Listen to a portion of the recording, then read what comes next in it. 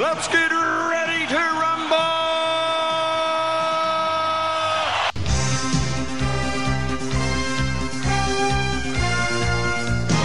Hello and welcome to Netflix vs. Cinema, the podcast that asks that question, recording today in a cinema. So this is one of these things that we do when I come down to the Isle of Wight and we get to actually be in the same place. Isn't that right, Sharon?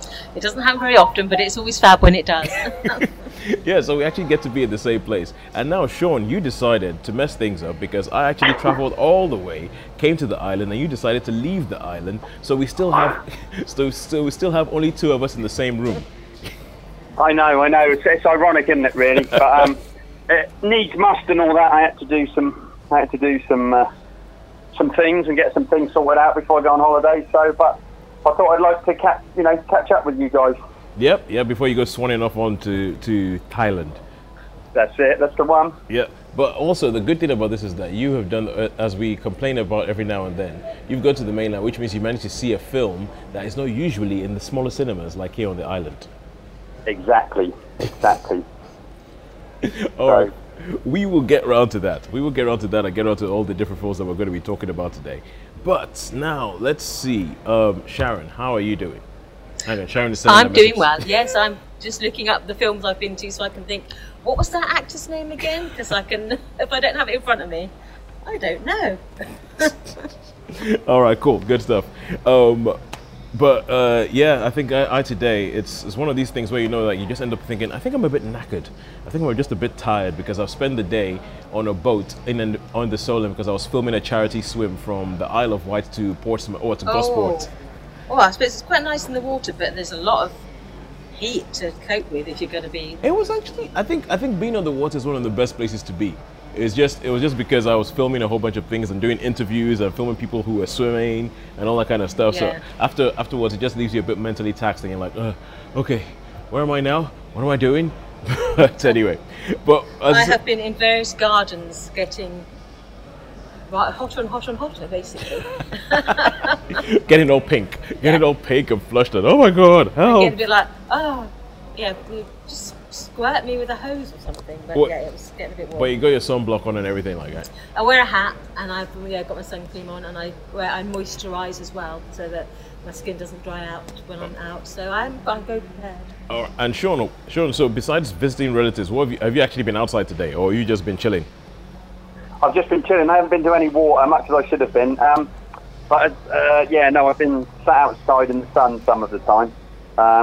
And other times I've been doing sort of family stuff, visiting aunties and as I say, so I haven't really had much chance to enjoy the sea or get into any water. But it doesn't matter. I still enjoy the heat, so it's good. The way I look at this is just getting me acclimatised so that when I go to Thailand, it won't be such a big shock. Because normally, this country is like, you get your cold and your rain, don't you? So yes, that is true. So I'm looking at it as a climatisation thing. So I have been out in it. Which is quite good. All right, cool, good stuff. Now, should we talk about films? Let's talk about films. We should talk about films. Yeah. That's fine. Let's talk about films. So, so for those of you who haven't listened to the show before, what we do is that we each bring a film that we've seen in the cinema, a film that we've seen on Netflix or other streaming services, applied things you can watch at home, and we rate them. We say this out of 5, this out of 5. And at the end of the day, we see which average is higher, the cinema average or the Netflix average, to figure out whether this week our money was better spent in cinema or at Netflix. With a couple of rules, like if you're going to see something on Netflix, it can be something you've already seen before. I know, Sean, you've already had a couple of them that you've gone, oh, I saw this and it was awesome. But like, yes, yes, but Sean, you had already seen that. I know, but it's to me sometimes it just reinforces it. Yeah, that is true. 2 years ago, like, wow, yeah, that's good. Yeah, that is true.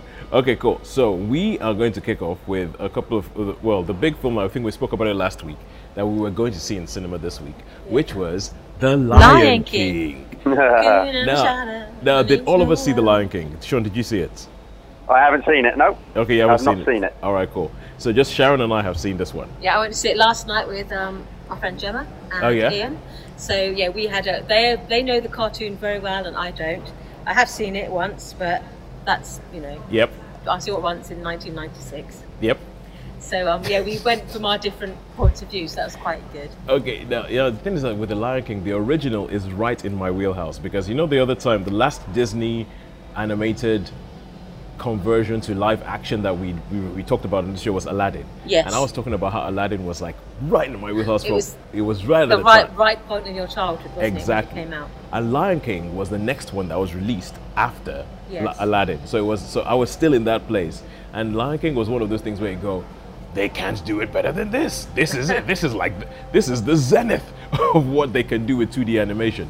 And it turned out to be the case because afterwards what they did, they did Pocahontas and all that kind of stuff and things that are well regarded, but everybody still goes, yeah, but it's the Lion King. It was the peak of its, Yes. Disney's achievements. Yeah, it was the peak of the 2D achievements. Yeah. And so with this, I don't even think it's worth it sort of like recapping the story of the Lion King because it's pretty much like, There's a lion in it. okay, fine. Maybe it is worth it recapping the story of the Lion King. Maybe it is worth recapping it. So the whole idea is that it's about this pride of lions who live in, and obviously as it says, the king, and they live in something called the Pride Lands, somewhere in Africa, in inverted commas. And the way it's sort of done and everything like that, and the fact that you have lions makes you think that it's towards eastern or southern Africa. Yeah. And you have, so at the beginning of the film, this kid gets born, like this lion cub gets born, who's called Simba, and he's going to inherit the whole thing. And then as you go on, as he grows up, he learns from his dad, who is the current king Mufasa, all about how you're supposed to look after the land and how you're supposed to keep things in balance. There's a circle of life. And how there's this circle of life that you have to maintain, if not things go to pot. And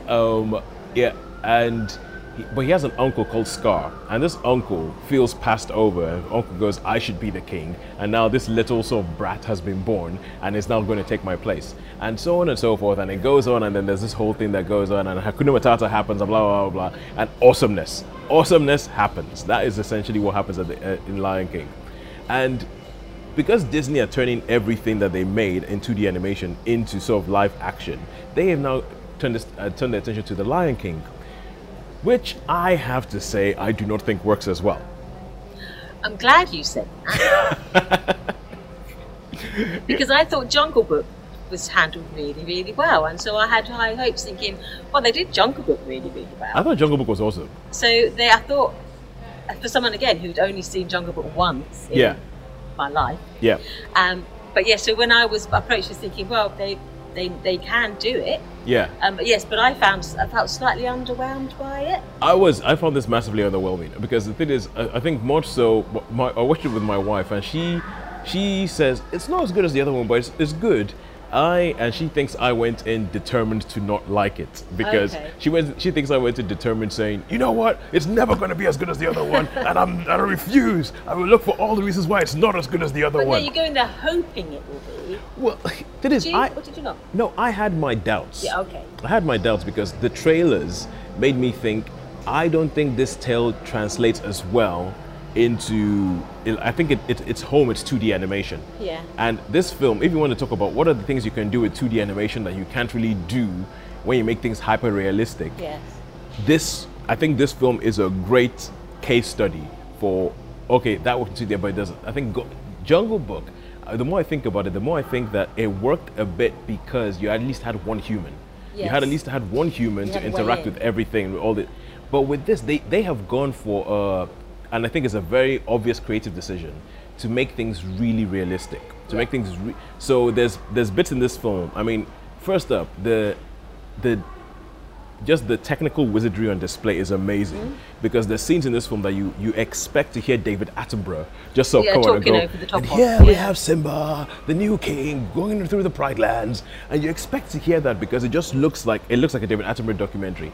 The problem is that when you go for that realism, you miss a lot of the magic and I think a lot of the joy. That's, to be honest with you, that you are more or less saying what Ian was saying last night. Yeah. Ian loves the film, and he said you can look at The Lion King as a piece of art. Yeah. You can take a still from any point in the film. Yeah. And it's a canvas. Yeah. They've painted this canvas of this a beautiful. It goes to what you can see, what animation can achieve. Yes. In terms of art, it's that's beautiful throughout. Yeah. And he said it just lacked for him. It lacked that beauty, that magic, and that spark of emotion as well. Because I must admit, when some of the key scenes in there that we're supposed to feel deeply about happened, we were just sort of going, oh, it happened. Yeah. There was no, I didn't feel like I was emotionally connected to this at all. I totally agree.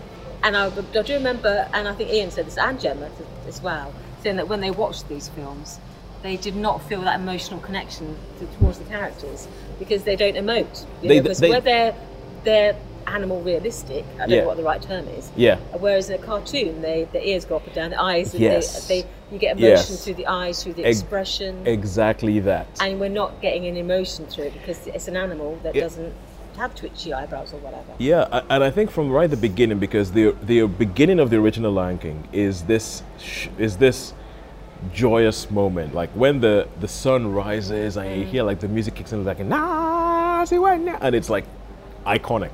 Yeah. It's straight up iconic, and that whole opening sequence is amazing. And even from the opening sequence in this, I was like, I was a bit underwhelmed because they didn't quite have like, the leaping gazelles that in a very stylized way, and they didn't quite have the whole thing where everybody bows down to the new king, and you don't get that because they're being really realistic. And there's a song called Just Can't Wait to Be King that when Simba does it in the original one, all these animals essentially do a Bubsy Berkeley dance number. And so it goes like essentially the physics of this number are impossible unless of course it's like except that it's a 2D animated thing, and the flamingos are fanning out in a spiral and all these kind of things, and like they're forming up a pyramid of all these animals while he's running through them, and it just has this joy of like this kid going, just can't wait to be king. And the just can't wait to be king in this, I was like, that leaves me cold. I was like that leaves me cold. I get what you're going for. I get you're going for the realism, but because you've decided not to have them do a Bubsy Berkeley because I guess animals don't do Bubsy Berkeley dance numbers. Yeah, they're not known for their high kicking and their can lines, are they? Because you've decided to go for that, what ends up happening is no joy, no magic, no and it just falls. I think the film picks up a bit when Scar, because I think the voice cast, I think the most successful thing in the film is Chiwetel Ejiofor as Scar. As Scar, yes. I think he's the most successful thing. He's the only one I really recognise, though, to be honest with you, apart from John Oliver, who plays the bird. Oh, and Beyonce. I knew Beyonce. But the other voices, I didn't know them. Seth Rogen, that's the only other one. Yeah, Seth Rogen, two or three, I thought, I know that voice, but the others, I was part of it, because I think, because I wasn't as emotionally involved in the film as I thought I was, I spent quite a bit of time thinking, who is that voice? Is that? And at one, because I thought the baboony thing was, I thought there was Morgan Freeman at one point. I thought, no, it's not. It's not him doing his African voice. Oh, good. No, it's John Canny. It's John Canny, but I didn't know him. Yeah. So lot of the other Black Panther's dad, T'Chaka. Oh, okay. Now I know who you mean. Yeah. But there's some of them I just didn't know the voice. So I was thinking, do I know that voice? And I was thinking, what are you thinking of that? You should be into the film. And I wasn't. Yeah, no, I don't think it's engaging. I really, really don't think it's engaging. And Sean? You're still there? Sean, I'm still here. I'm listening intently. I'm surprised, actually, because I thought you were going to come back saying, wow. And so I'm quite surprised, really. But from the trailer, I did get the impression they'd gone for ultra realism. Yes. And I did, I was sort of thinking that word. It did look like they'd done a really good job of it, making the realism. But I think they made a good job of it being hyper realistic, and it looks great. But as I said, it looks like it's supposed to be a documentary where the lion sort of like goes and rips a hyena apart and eats it. And that doesn't happen, but so there's a massive moment. There's a massive moment in the original where Simba finds out something, like Scar reveals something to Simba, and like Simba's eyes go wide, and you just see on his face what, and you can see just the emotion, and it's like an amazing moment. And in this bit, when they do the moment, you can see the voice actors are giving it their all, but it's the animation, and you're like, well, because we're doing a hyper-realistic, a realistic lion, the lion's eyes don't bulge and they don't go big and they don't do that. So you get nothing. And I think if it was the kind of thing, if you'd had a human in it for the animals to play off, I think it would have worked better the way it does in Jungle Book. But the fact is, you putting a human in this story just doesn't make any sense. So I think the film picks up when Timon and Pumbaa show up, but it just keeps Yeah, being... that was entertaining. I Yeah, thought. that was entertaining, and I think they expanded on the original a little bit. Yeah, there was bits I don't remember. There was like a nod to Beauty and the Beast, and I don't remember that. That was hilarious. It Okay, was that was spot on. that was a one genius moment in the film.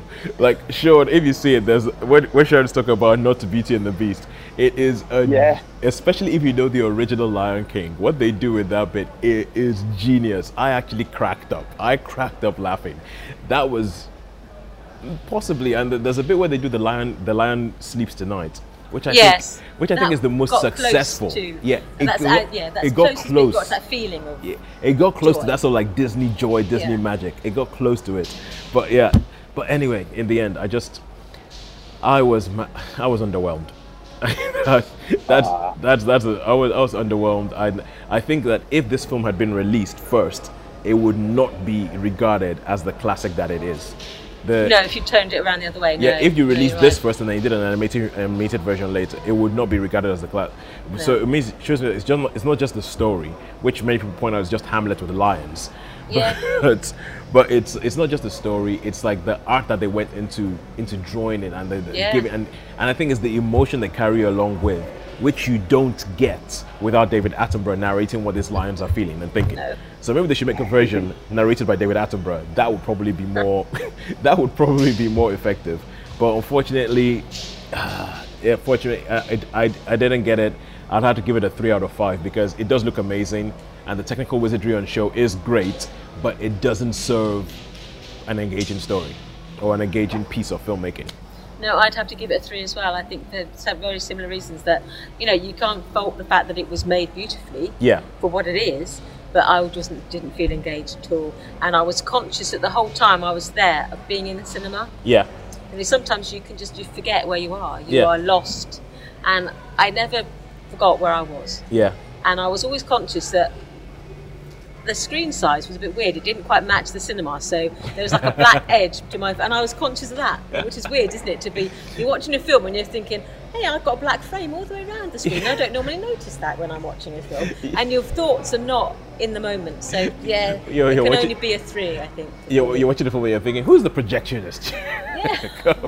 What is going on? When other things intrude, then you know that you're not in the moment, are you? Yeah. You're not there. I agree totally. So I would give that a 3 as well. So Sean, I would say go watch the original, and then Go watch the original. Go watch the original. I'll have to do that. That's good. I'm glad you reviewed that because I thought you guys were going to come back and say, you know what, this was like a great movie. This was one of the best movies ever. But I can understand what you're saying. I mean, it certainly makes sense that because of the hyper-realism, you're not getting the emotional connection at all. Yeah, you're not getting the emotional connection, and essentially it's Jungle Book. When that was made, I was like, oh, I can see why they made this. I can totally see why they made this. Yeah. But a lot of the other live actions, I can see, even Dumbo, which I didn't like, I can see what they were trying to do. But with this one, I'm just kind of like, why did you make this? There was nothing you could improve on, and the things that were new here took away from the stuff that made the original great. So yeah. But that's it. I mean, the original one, from what everybody tells me, is probably the most iconic Disney film, isn't it? Everybody I speak to says, "Oh, you've never seen that? That's just absolutely fantastic." So, so obviously, it's going to take some beating, isn't it? Yeah, I do think that the original one is.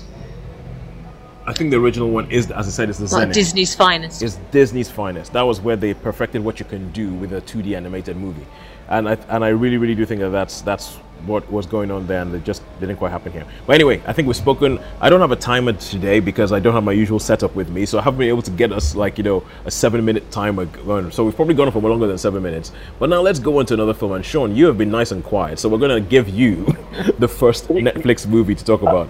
And you saw something called The Outsider, right?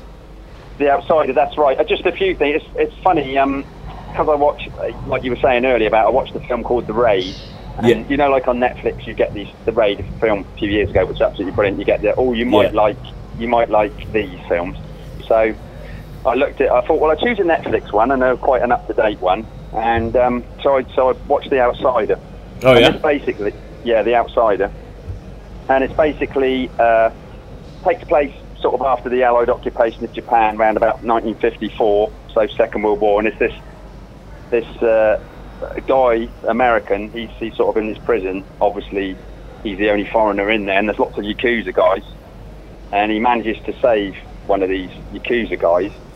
And finally, when the time comes for him to get out, obviously they want to sort of accept him. Or not all of the clan, not all of this particular Yakuza clan want to accept him, but he's like, because he saved someone who was quite high up, they decide that, and they give him like a mission to do, to see if he will, if he can. Okay, yeah.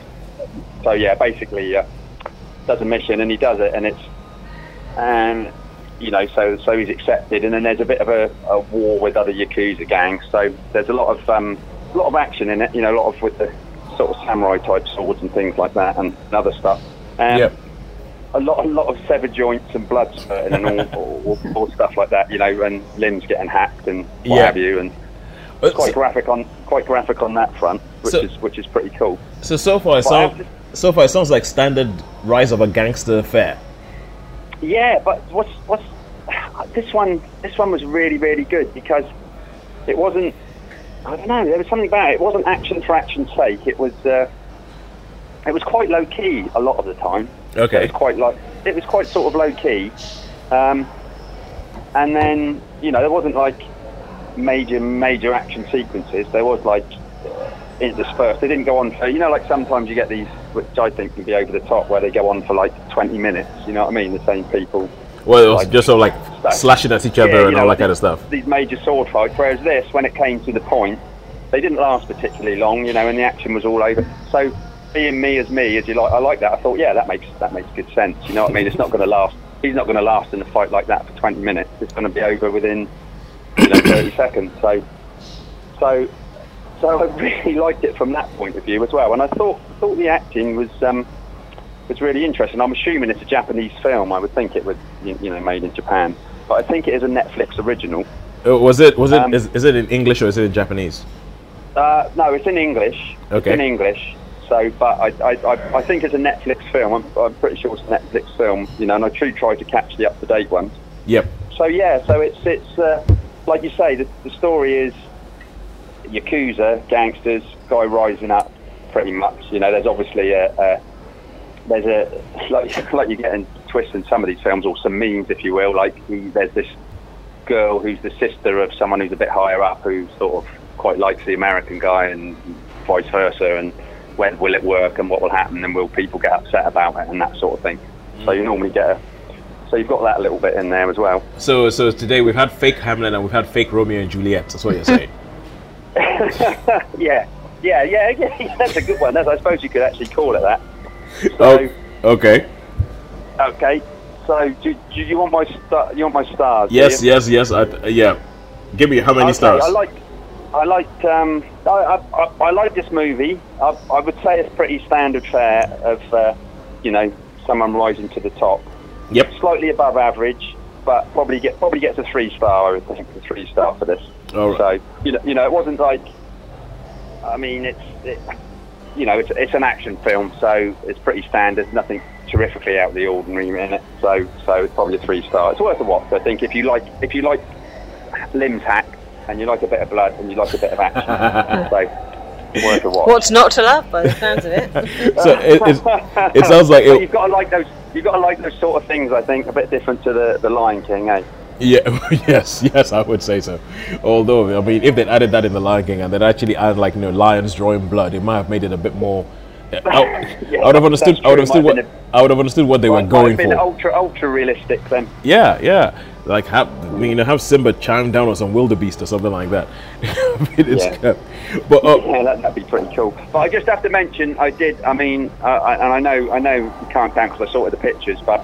And I don't know. Did you ever see The Raid at the Pictures, Toes? I didn't see. I never saw The Raid in the cinemas. I meant to catch The Raid on TV at home, and I saw The Raid 2 in cinemas. And I think The Raid is, when you think about it, it's one of those. It's almost very John Carpenter in that it has very simple story, but like the action and the execution of that film is just amazing. It's spot on, isn't it? It was spot on, really. Yeah. So I'm just going to give that a mention. Same as one thing, can I just give a mention to as well? Yep. Is I didn't go and see Lion King. I went and saw yesterday with my sister. Which I think Sharon reviewed. You know, the Beatles one. And I mean, it was okay, but I thought it was half an hour too long. So I can't remember what Sharon's take on it was. I liked it. I thought it was just a feel-good film. I think you didn't have to be a fan of the Beatles to enjoy it. And yeah, I enjoyed it. I thought it was light-hearted, fun. It was a good evening. I just good thought evening sometimes out. when we see things, and you know, how we get a different take on it. Yeah, anyway, yeah. Sorry, let's get back to what we should be getting back to. Okay, let's get back to what we did. So that's round one over. Lion King, Outsider, Dead Heat. Dead Heat, right. Different. But I think Sean was more surprised and delighted than we were, where I was downright disappointed. All right, so now we go back to cinemas and we go to a film that I pretty much started reviewing before we finished last week. It was a film that I was like, I guess I should go watch this film, even though I didn't particularly want to. And this was Stuber. Yes. Oh yes, Stuber. Dave Bautista. Yes, Dave Bautista and Kumail Nanjiani. Yeah. He was in The Big Sick. He was in The Big Sick. Yeah. That was and he was good in The Big Sick. Yes. I mean, The Big Sick is a very, very good film. And that was the first thing I think I'd seen him in where I actually thought his particular, let me say, energy. Yes. His particular energy worked. So it's so this film is essentially, you know, the buddy action comedies of like the late 80s, early 90s type thing. Yeah, odd couple kind of thing, where this is what this film is trying to be, but it's trying to update it for the new age. I mean, did you ever hear of a French film called Taxi? No. Yeah, I've heard of it. Yeah, so there's this French film called Taxi, which got remade in Hollywood, obviously. That's one with Tom Cruise and...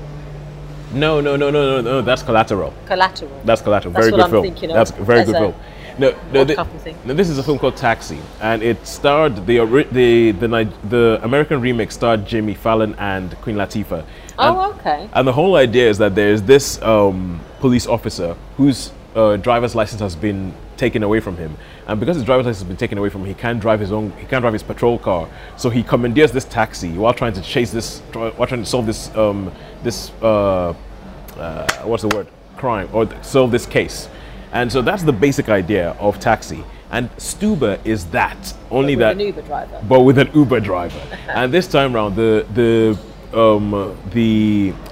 cop's driver's license hasn't been taken. But what's happened is that he's had laser eye surgery, so he can't see anything. So he can't see anything, and but then there's this one guy who he's trying to catch a hold. He's trying to grab, who killed his partner. So at the beginning of the film, you have a very, very kind of almost lethal weapony action scene where like they go and try and catch this guy that leads to the death of his partner, who is played by somebody I did not realize was in the film. You can find it if you go online, but I'm not going to say it. So it's like, and so his partner gets killed in. If you guys have never heard the term fridging, okay, don't know that phrase. Fridging is it's a trope that you find a lot in films and stuff, in which a female character gets killed, so a male character can feel something.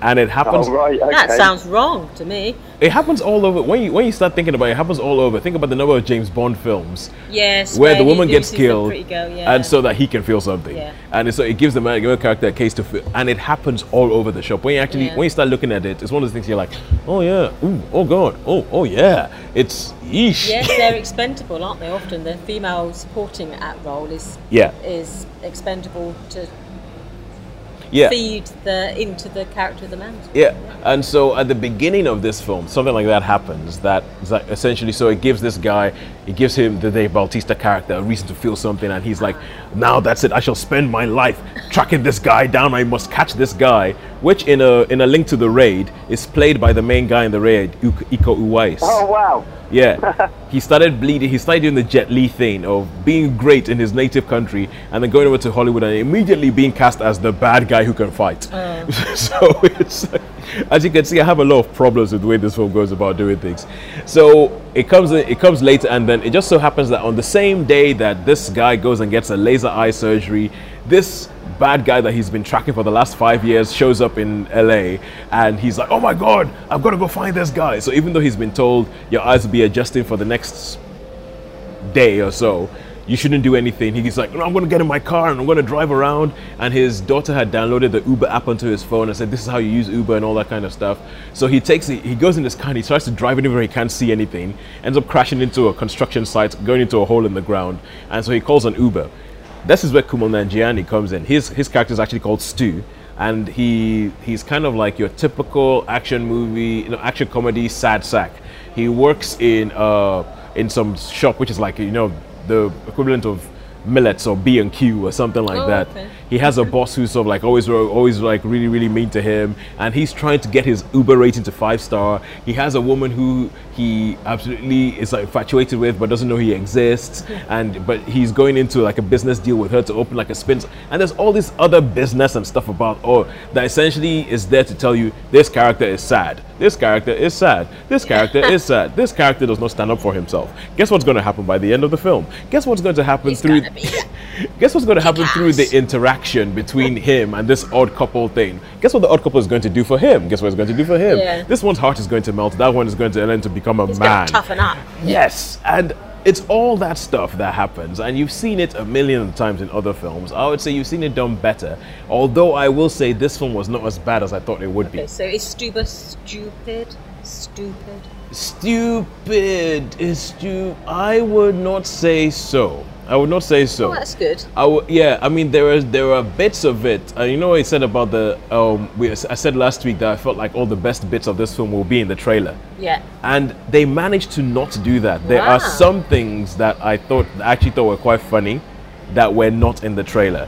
There's a whole sequence. It's always encouraging when they hold something back. Yeah, when they hold something back. And I guess they do subvert a sort of like an action comedy trope, which is that they do go to a strip club. It just so happens that this is a male strip club. Oh, okay. So as part of the investigation, that does happen. And then there's problems like they make a big deal of the fact that the Dave Bautista character cannot see anything. And I'm like, then how the heck did you call the Uber? Because you need to be able to work for your phone. Got to be able to, and so there's things where I'm just kind of like, you've forgotten that bit to be a bit convenient. And then it just gets to a point where it's like, is it trying to be a hardball action movie because people get shot a lot in this film?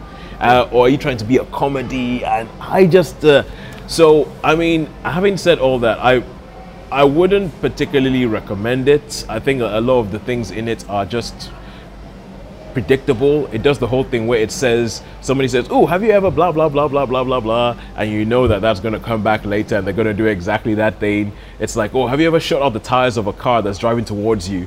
And the Bautista is like, what do you think, this is a movie? That stuff doesn't happen. Yeah. Have you ever, and so it doesn't, it does a whole way of trying to undercut what usually happens in action movies, and then it ends up doing some of those things itself. And it does things like, the car that he's driving is an electric vehicle, and trying to drive an electric vehicle in a high-speed chase all around LA and stuff. So I think it sounds like some of the things they did in Hot Fuzz actually, when they were laughing at these action buddy cop films, and it sounds like they've actually just fallen into the same thing. It doesn't have anywhere near. I mean, quite frankly, Hot Fuzz is a film that I love the last 20 minutes of, but the rest of it I feel was a bit overhyped. I feel like, but at least Hot Fuzz was making fun of those tropes. Yes, it knew all of them. And this is not as clever a film as Hot Fuzz. It's not as clever a film as trying to do that, and it just kind of goes where you expect it to go. I mean, the things I don't like about it, I hate the fact that they wasted Iko Uwais in a boilerplate bad guy role. I like the fact that Mira Sorvino is like, she's in it, and I'm like, oh wow, you're back. It's been a while since we've seen her. Yes, you're getting work. I'm so happy. So but I would give it a 3. I would give it a 3 because I was fully expecting this thing to be a car crash and a waste of my life, and it wasn't entirely Wasn't as bad as all that. It wasn't as bad as I was. It wasn't as bad it was not as bad as my presumptuous review that I gave it last week. It was not as bad as that, but I would not particularly call it that great. It's a wait for it to come on TV and have it on in the background and play. Oh, that's what I thought was going to happen. Bingo. Because you can spot all the things you can spot everything that you're like, oh, for goodness sake, have you guys never seen a film in the late 90s? But anyway, that's me. Enough of me complaining, enough of me yelling and shaking my fist at the sky because of stuff. Now let's go back to Netflix and let's go to a film that Sharon you saw, and you saw a film called Cathedral by the Sea. Yes, it's it's a mini-series actually, a Netflix mini-series. Okay. It's, it's Cathedral of the Sea, Cathedral of the Sea. and it's a 2018 mini-series. I'm just trying to look up I've got my notes in front of me because I'm hopeless about these sort of things. Okay, yeah, but also obviously in Netflix with the cinema rules ways, you must have seen the entire miniseries. Yes, I have seen the entire mini-series. Okay, good. I'm just trying to look up how many episodes it is because I've gone all doolally-tat for a second here. How many did it feel like when you were watching it? Felt like that was enough. So 3, 4, how much is enough? 8? I think there was 8. Okay, cool. What was it about? It's basically set in the 14th century Spain, outside of Barcelona, and it starts off in this sort of rural idyll. There's this young man who has his own farmstead, and the only thing missing in his life is a beautiful young wife to make his life complete. And he proceeds to get married, and then the local baron rides up to claim his droit de seigneur, to use the French expression, but basically, as the baron of the land, he can claim the first night with a new bride. Oh, yes. And so he does. He effectively rapes the bride on her wedding day, and then he forces the groom to consummate the marriage as well. So if there's any child born of that union, then it's it. So everything starts off with this idyll, and then it goes horribly wrong. And then there is a child born from this day, and it turns out that it is a child of the husband. But then the baron decides to do all sorts of awful things, and he claims the wife as a concubine to be a wet nurse and concubine in his castle. Yeah. And so the husband thinks, I'm not going to stand for this. You've taken my wife, you've abused her, you've questioned the legitimacy of my son. So he goes to get his wife back, and has a horrible confrontation, and ends up killing a guard. And then he has to flee into Barcelona, and he flees with his infant child, and he flees into a house where he then tries to make a living as best he can. And then you see the story then switches from his point of view to the son, and you see the son grows up, and they live in the shadow of this cathedral that is being built in Barcelona, and it's actually a real cathedral. Is it the Gaudi Cathedral? Not the Gaudi Cathedral, no. Okay. I'm just trying to see. It's got the. Because at the moment, what you're saying is, I'm hearing serious shades of the sort of biblical Moses story. Yeah, it's got those elements to it. Yeah. It's also mixed up. Only that this time it's not the baby who does the killing. Okay, fine. Anybody go read the Moses story in the Bible. That line will just make total sense. Even though it just makes it sound like sort of spoken about the fact that you have killer babies in the Bible. never mind. Never mind. Yes, this is. I'm sorry, I'm getting all over the place with my notes here. I'm not seem to be doing the right searches at all. Okay, yeah. But I have got. It's the Santa Maria del Mar. Okay, it's called the Santa Maria del Mar, and it's in Barcelona. And it was built, and basically it was built by volunteer labour. Okay. People devoted themselves to becoming as a sort of act of some people it's act of penance, but some people it's just like a tribute. But they would give their labour for free, and they would haul the stones, and then they would cut, and the masons would do the work. But people would just volunteer to be hauling the stones, and the son of this man decides that this is what he wants to be. He wants to be one of these people who will haul the stones into the cathedral. And whilst in Barcelona, his father adopts another child who's been orphaned because of this civil unrest, and the two of them grow up together side by side. And so through the series, you see the two boys grow up.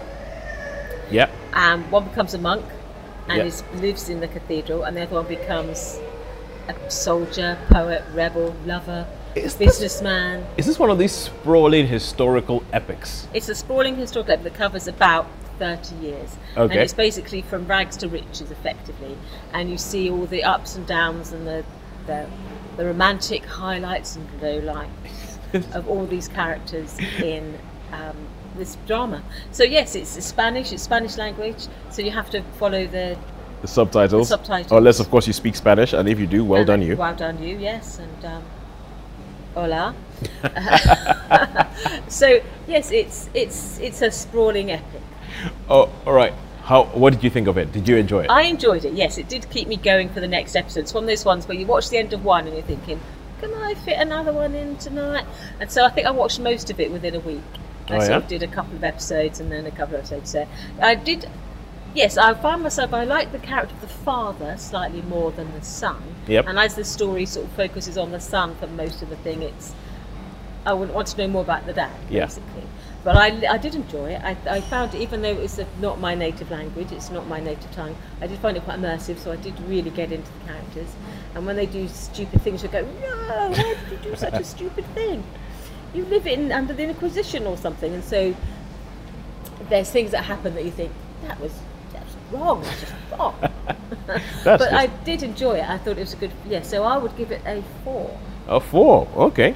Cool. So I thought it's well worth checking out if you can persevere with, language and the fact that there is brutality and it can be unpleasantness in there. Yeah. It is worth sticking with, and I enjoyed it. The way you're talking about it reminds me of, there was a time when Jeffrey Archer and Danielle Steele, there was a vogue for making miniseries out of their novels. Yeah. Things like Cain and Abel. This is based on a novel. One of the comparisons it's been made with is the Frederick Forsyth, The Pillars of the Earth. Yes. And there's another one. They did 2, didn't they? They made them. Well, The Pillars of the Earth, I know that was definitely... It's like building a cathedral. So it's very similar to that, where you see about the masons and you see the people who work in it. Then you see the wealthy people and how people transcend from one... They can't transcend the barriers of class, so they move from one sphere to the other. Yeah, it's kind of like historical fiction. Yeah, so it's very much like Pillars of the Earth. And I'm trying to think, there's something about world in it. He did those 2 based on very similar novels. All right. So yes, if you like that sort of thing, 4 out of 5. You think it's quite good? I thought it was good. Would you describe it bodice ripping? No. Well, there are bodices and they do get ripped. But I wouldn't say it was a classic bodice ripper. No. All right, cool, gotcha. That's more heaving bosoms, and this wasn't really heaving bosoms. It was more, sort of manly sweat. Okay. Awesome. Awesome, I guess. Yeah, manly sweat. All right, cool. Now we go back to cinema and we go back to a film that, Sean, you have seen, and this is the film you had to leave the island to see because I don't think it's on the island. This is a film. I did.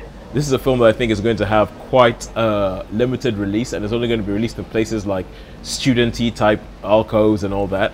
And you happen to be in one of those in Bournemouth, and which is where you saw this film. So you was, yes. We wanted to see this. I really wanted to see this. Obviously, loving the zombie genre of films. I mean, I love zombie genre films. I just had to see this on the island. They had the posters up, but they didn't get it. So I'm really pleased that I've seen this film, The Dead Don't Die. Yeah. So. Yeah, what can we say? Zombie film. Right, okay, yeah. So, I went to see this movie, and from the opening shot, which is a graveyard, I'll tell you the story now, I thought, Night of the Living Dead, I must go and watch that again. This film, I thought, I must go and watch that film. This really is, I would say it's a love letter to zombie films, to the zombie genre of films. Yeah. Really. Basically, there's shots in this movie which... You think, yeah, and there's even like homages to stuff like Plan 9 from Outer Space, and there's a graveyard scene in that with a vampire, I think, was the actress, wandering through the graveyard. So this is basically, I would say, it's a love letter to the zombie genre. I mean, I don't think it got particularly good reviews, but I mean, what a cast! I mean, the cast in it, they must have been queuing up. So obviously you got Bill Murray, Adam Driver, Tilda Swinton, Steve Buscemi, Danny Glover, RZA. Oh yeah, the RZA. Is it RZA? How do you say that? Right, RZA. It's RZA. Yeah. RZA, yeah. He directed The Man with the Iron Fists. Yeah, that's it. Yeah, which I really enjoyed, which we spoke about before. Iggy Pop, he popped up for a little while. No pun intended there. Iggy Pop popped up as a bit of a zombie, a coffee zombie. Yeah. Coffee. Because, like in some of the films, there was one film, I think, Manchester Rue Morgue or something, that goes, brains. Yes, and it sounds like, coffee. So, I mean, there's, for me, Bill Murray and Adam Driver, they are just so deadpan. there's some of their conversations. Oh yes, it could be zombies, you know. Yeah. Oh right, okay, zombies. You really think it might be zombies? And he goes, yeah, I know. Because what we're going to do? Oh, you know, you have to destroy the head. So it goes through all the zombie tropes, and you know, you've got like the mad farmers. You've got fashion zombies, and you know, I mean, it's a homage to George A. Romero in the Dawn of the Dead. Obviously, there's it mentions, it says, you know, it must be something deep inside that makes people want to go to a place. You know, like they wanted to go to the shopping mall. Well, in this, you've got sort of like zombies that look like builders. You know what I mean? Heading off to an ironmonger's. Going, tools. Do you know what I mean? So, Yeah. And people going to tool shops and all stuff like that. So yeah, it's a real dark comedy. It's a real dark comedy. And you know, I'm really impressed with Adam Driver. I don't know why. I mean, I really liked him in Black Klansman. Oh yes, yeah. Because the first really I became aware of him was Star Wars. You know, and I didn't like him in that. But what I've seen him in lately has been excellent. So yeah, so back to the story. Basically, small town. You know, nice happy town supposed to be. You've got this old Bill Murray plays an old sort of sheriff of the town. He's Adam Driver's deputy, and you know, these sort of things happen. Something happens at a diner, and they, you know, they all go and have a look, and you go, yeah, that's great. It's just so deadpan. Yeah. Yeah, I enjoyed it, and I mean, some of the cinematography I thought was great, and there was a scene that reminded me of Assault on Precinct 13. You know, where there's sort of the shot of the car where there's a time when they're just driving. You know, you sort of see the two characters driving just through the windscreen of the car. Yep. So yeah, I mean, I think if you weren't a zombie fan and you just saw this as another movie, I should imagine people might find it a bit of a struggle, because it is very, you know, it could be thought of as being a bit, well, you know, what's this all about? Nothing's terrifically happened. Well, the thing is, like, it's directed by Jim Jarmusch, and he is somebody who, whenever you walk into one of his films, you're like, okay, cool, this is going to be weird. And it's yeah. This is going to be weird, and it's not you're not guaranteed to understand or like anything that you see. That's the kind of thing that he does. He does. I think the best way to describe it is that his work is just massively offbeat. Yeah, definitely. I would say this is definitely offbeat. Yeah, for sure. It's definitely. But then I like those sort of things. You know, I'm a bit. I guess I'm a bit strange. I sort of like those offbeat type of movies. You know? So it really appealed to me, this one. Okay. But that's right. What else has he directed then? Would he have directed anything else? Jim Jarmusch, I think probably his most high-profile thing was a film called Dead Man with Johnny Depp, a black and white film with Johnny Depp in it. You know, I've not seen that. Yeah, and he's one of these people. You know how Bill Murray is legendary for being difficult to actually grab a hold of. Like, he doesn't have an agent. Apparently, if you're trying to get Bill Murray for a role, then you have to phone a certain number and leave a voicemail, and maybe somehow he will get back to you, kind of thing. But Jim Jarmusch is one of these guys that Bill Murray likes, and Bill Murray will work with. So Bill Murray showed up in a film of his called Coffee and Cigarettes, I think, which also has Iggy Pop in it, and has like all these, and so he's just the kind of person that a lot of people want to work with. I think he also worked with Adam Driver. There was a film called Patterson, which is like all poetry and it's weird, and I think that's a Jim Jarmusch as well. But essentially, if you hear Jim Jarmusch, you're thinking this is going to be offbeat, this is going to be weird. Yeah, so, yeah. It reminds me, some of the parts of Bill Murray reminds me of like Wes Anderson movies. Yeah, you know, as well. So, because I mean, he does sort of strange movies as well. Yeah, he does. Wes Anderson does. He does go for the offbeat. He does go. Yeah, but it would be interesting for Sharon to see this, because I know she likes her zombies. I do like my zombies, and I like my Romero as well. I was thinking, we made reference to Hot Fuzz. I was going to mention another Pegg and Wright film, Shaun of the Dead, where they obviously know their zombie films. Yes. They reference them, and you have to know them to actually get some of the jokes. So it'd be quite interesting to see an American. Yeah, the funny thing about it is, like, you know, Shaun of the Dead. I remember seeing that, and I never got the "We're coming to get you, Barbara" line. I never got it. You never got it. And it wasn't until later because, okay, at the moment we're sat in the cinema and there's going to be a film quiz that's going to happen here. We're hoping anyway. And what we're hoping to do is we're hoping to ask all the people who show up at the film quiz, what's the last thing you saw at the cinema? What's the last thing you saw on Netflix? Rate them and let's see what happens.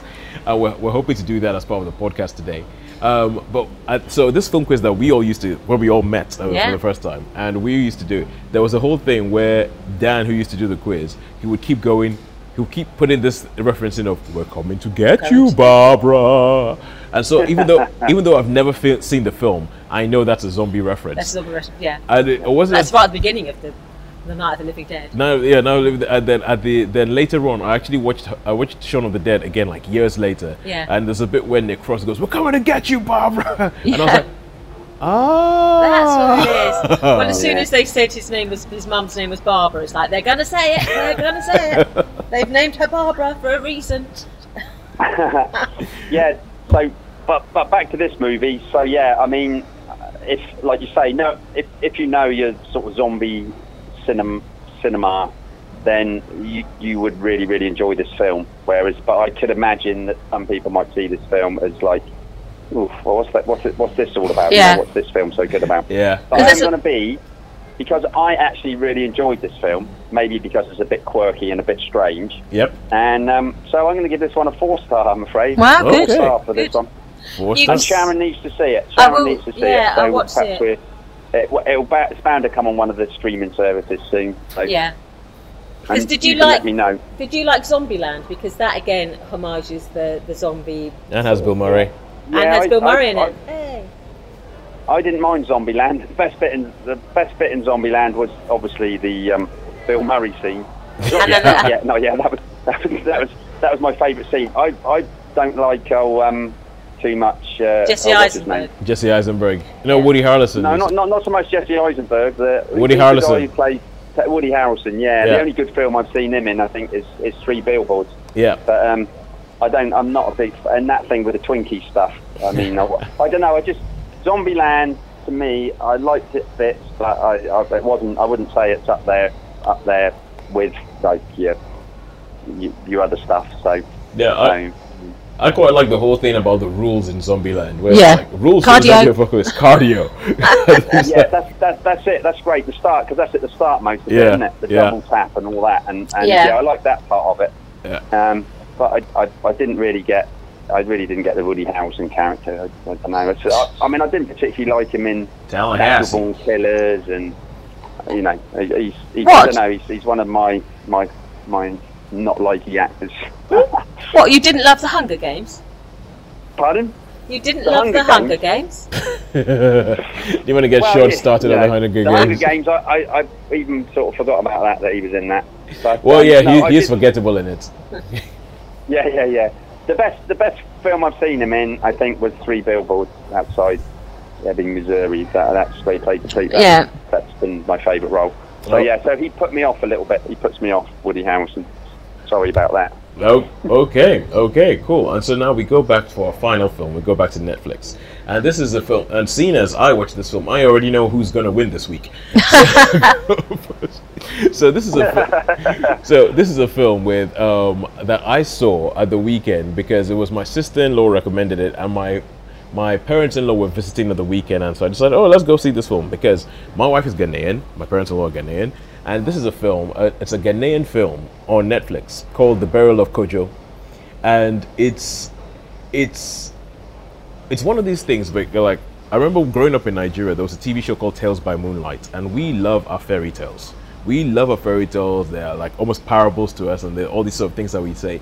And I think this film has a very clever idea of couching the whole thing as a fairy tale. So it starts off with this woman narrating in English about her father and about how her father always has the same dream every night. But for her father, she thinks it was more of a memory than a dream, or just something that haunts him. And her father's called Kojo. He's a Kojo of the title. And she talks about how her father met her mother, and it's also like done in a very storybook way somewhere in Ghana. And obviously, whenever me and my bugbear of the way Africa is represented on Yeah, screen. it's just like the continent of Africa. Yes, yeah, like any Somewhere African in country. Africa. Yeah, and But it's all the same. Yes, but I love the fact that this was done. It was very specifically saying Ghana, Yeah. this area of Ghana. Number one, I was like, okay, cool, you already got points with me. Although, quite frankly, they're Ghanaians making the film, and if you hadn't got that right, if you hadn't got that right, then you got problems. you need serious problems. You need to get your passport revoked. And so it talks about that, but it also films this in such a way that it's very storybooky. And she talks about the fact that there is this world in between the living and the dead, where it's like this sort of upside down world, and it has like all these startling imagery. A lot of the film is beautifully shot.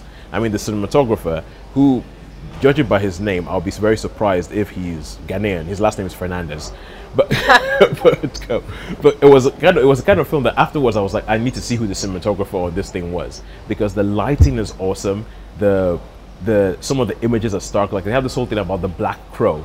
Like, this blind old man shows up at their house because they live in this area where their houses are all on stilts, so it's kind of like, think of it like a Ghanaian Venice, if you will. But all the houses are on stilts, and so this old man shows up in a boat. He's a blind old man, gives her a bird and says, look after this bird, because the crow who lives in between the world, between the living and the dead, is after it, and is trying to kill this crow. It's trying to kill this bird. And so she starts having these dreams and these visions of this crow on the back of a horse, that like chasing her. And I think it's just very, very well done, and it's couched it.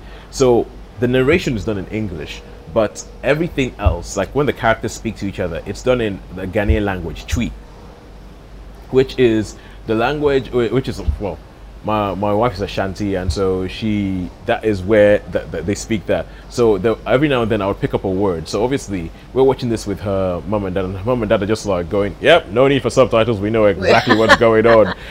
We're laughing before something happens and all that. And I'm just going, ooh, I got two words. I understood minim and I understood derby. One of them means I don't know, and one of them means no.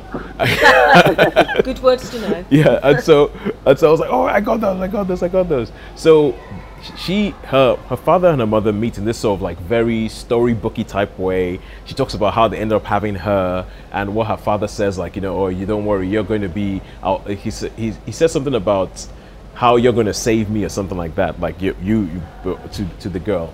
Then one day she says that her uncle shows up.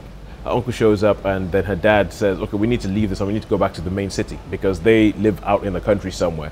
So they go back to the main city, and even the way the city is filmed when they go back into the city, the way the city is filmed, I'm like, oh, this is great. It's not falling into tropes of, it's the kind of thing where somebody, if you'd been there, you go, oh, yeah, I recognize that, as opposed to, oh, look at this, oh, we're in an African city and it's all poor and squalid and all that.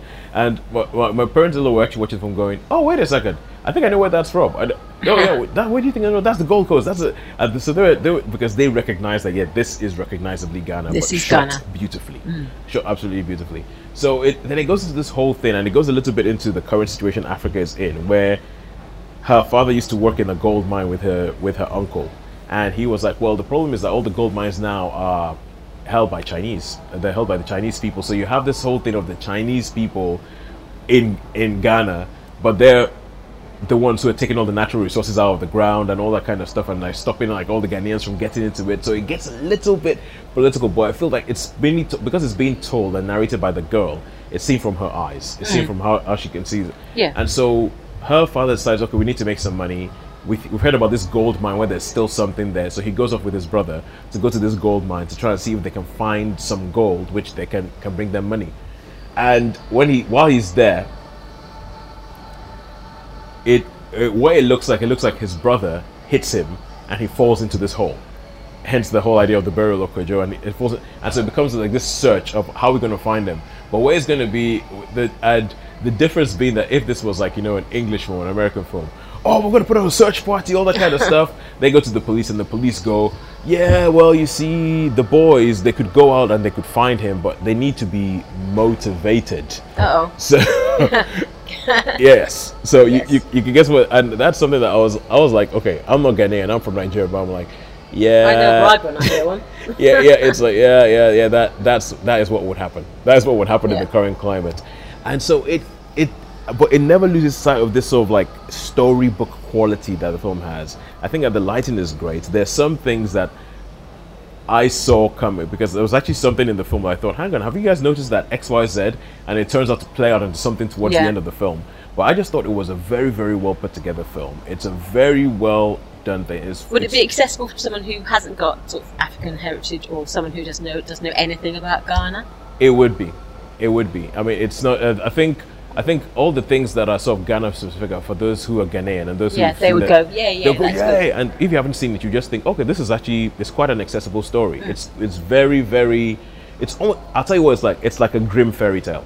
Oh, okay. It's a bit like a grim fairy tale, and I just thought it was well done. I thought it was well acted. I thought it was,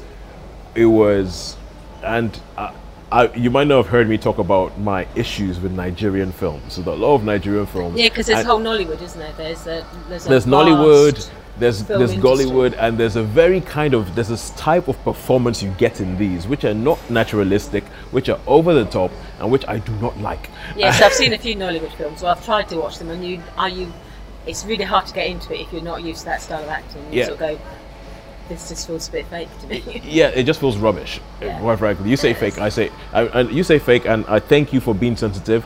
I am Nigerian, so I can say I think it's rubbish. But the acting, the performances were great all across the board, right from the girl, all that kind of stuff. There's some bits where it does some foreshadowing, which is not really foreshadowing, it's blatantly telling you what is going to happen. It's blatantly telling you this is going to happen. Ooh, they're watching this documentary on the screen. It's about two brothers. One of the brothers does this to the other brother. I wonder what's going to happen. They go to a church and the pastor is talking about Cain and Abel and this. Oh, I wonder what's going to happen. and so, but it also plays into the whole sort of fairy tale nature of the film, and I love it. I think bits of it feel like a dream, and I would give it a 4 out of 5. And I would recommend it. Oh, good. Yeah, I would recommend it to anyone. Go find it, The Burial of Kojo. Sean, I know you like sort of being adventurous and going to check out. Yeah, definitely. Check out things from different areas that you may not have seen before.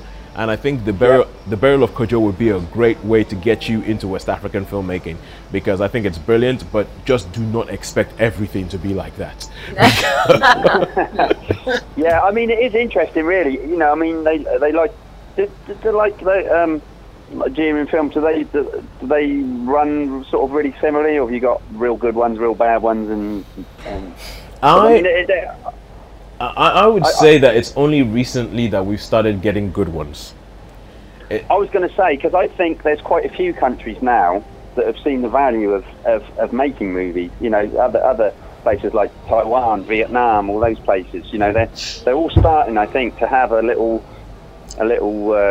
you know, worldwide now. There's places where they're sort of taking movies a little bit more seriously, I think. Yeah. Well, people like to see their culture reflected back at them, don't they? Yes. When they go to the cinema, they want to see their own cultures. Yeah. Of course they do, yeah.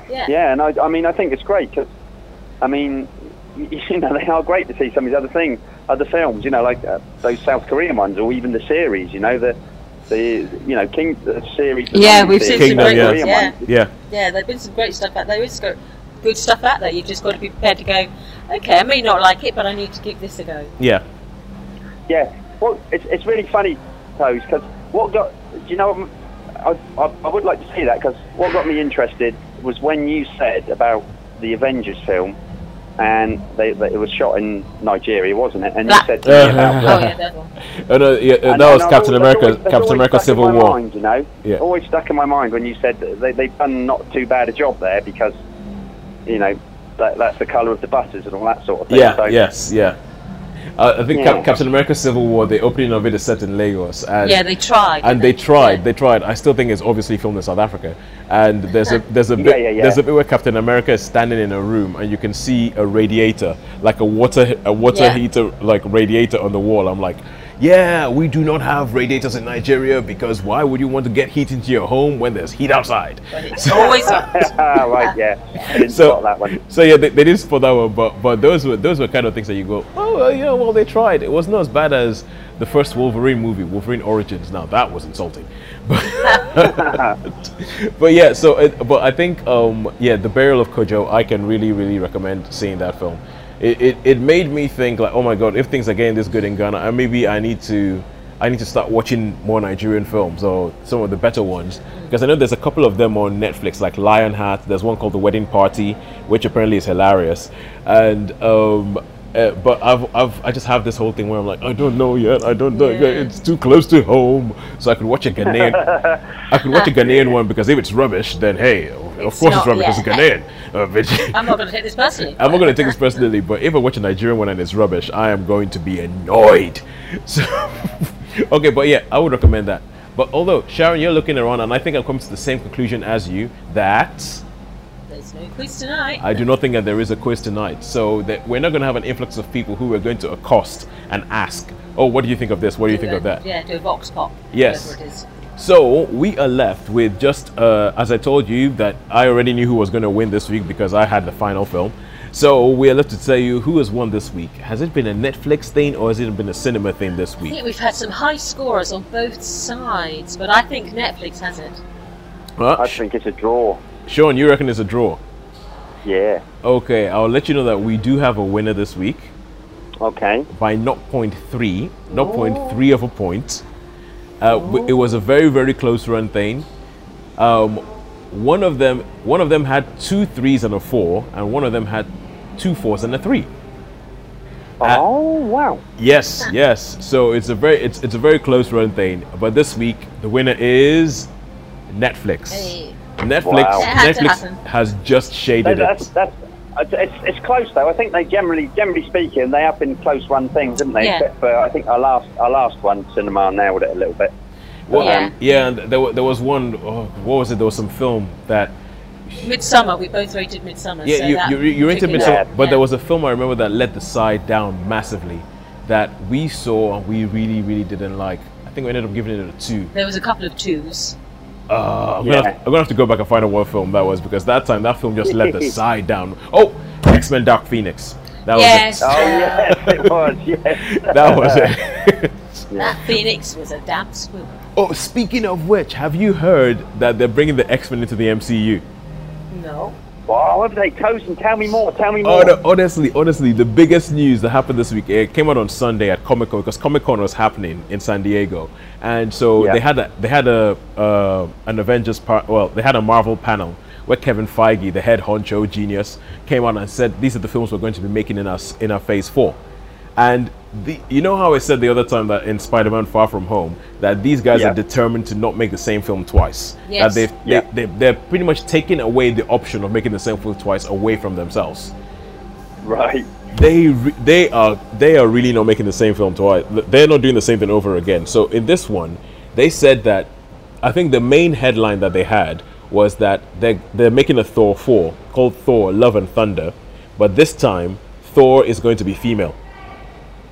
What Oh the wow, hey? that's different, isn't it? Yeah, Whoa. apparently it's been Thora?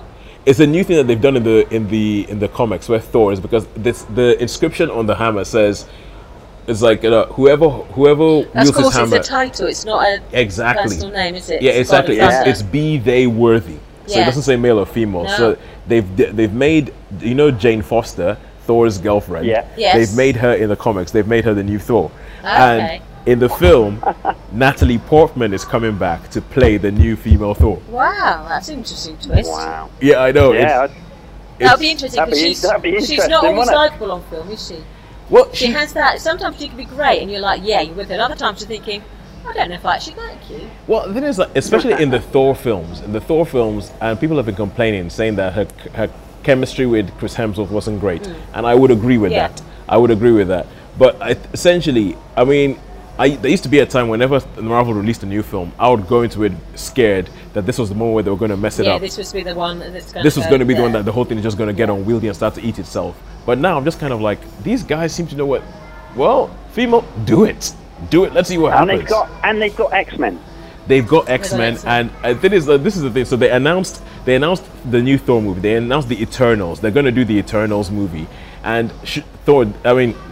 Sean, this should make you happy.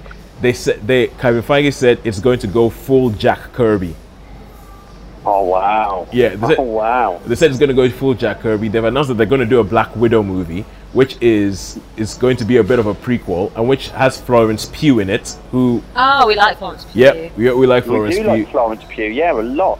They are going to bring Blade back.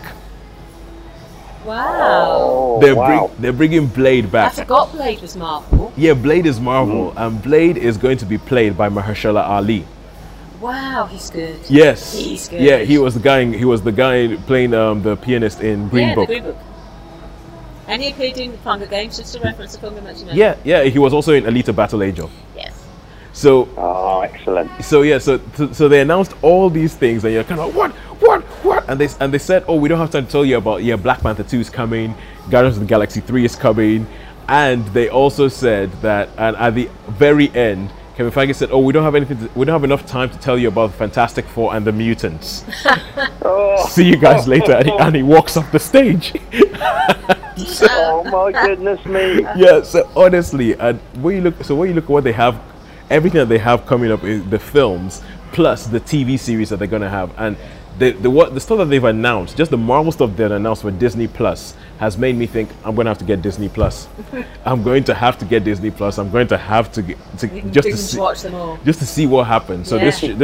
this show, and I think Disney Plus, they are coming for Netflix. They Yeah. are coming for Netflix in a big way. They've got the big guns, haven't they? So Yeah, so I think they essentially wanted to change the name of this podcast to Disney Plus versus Cinema.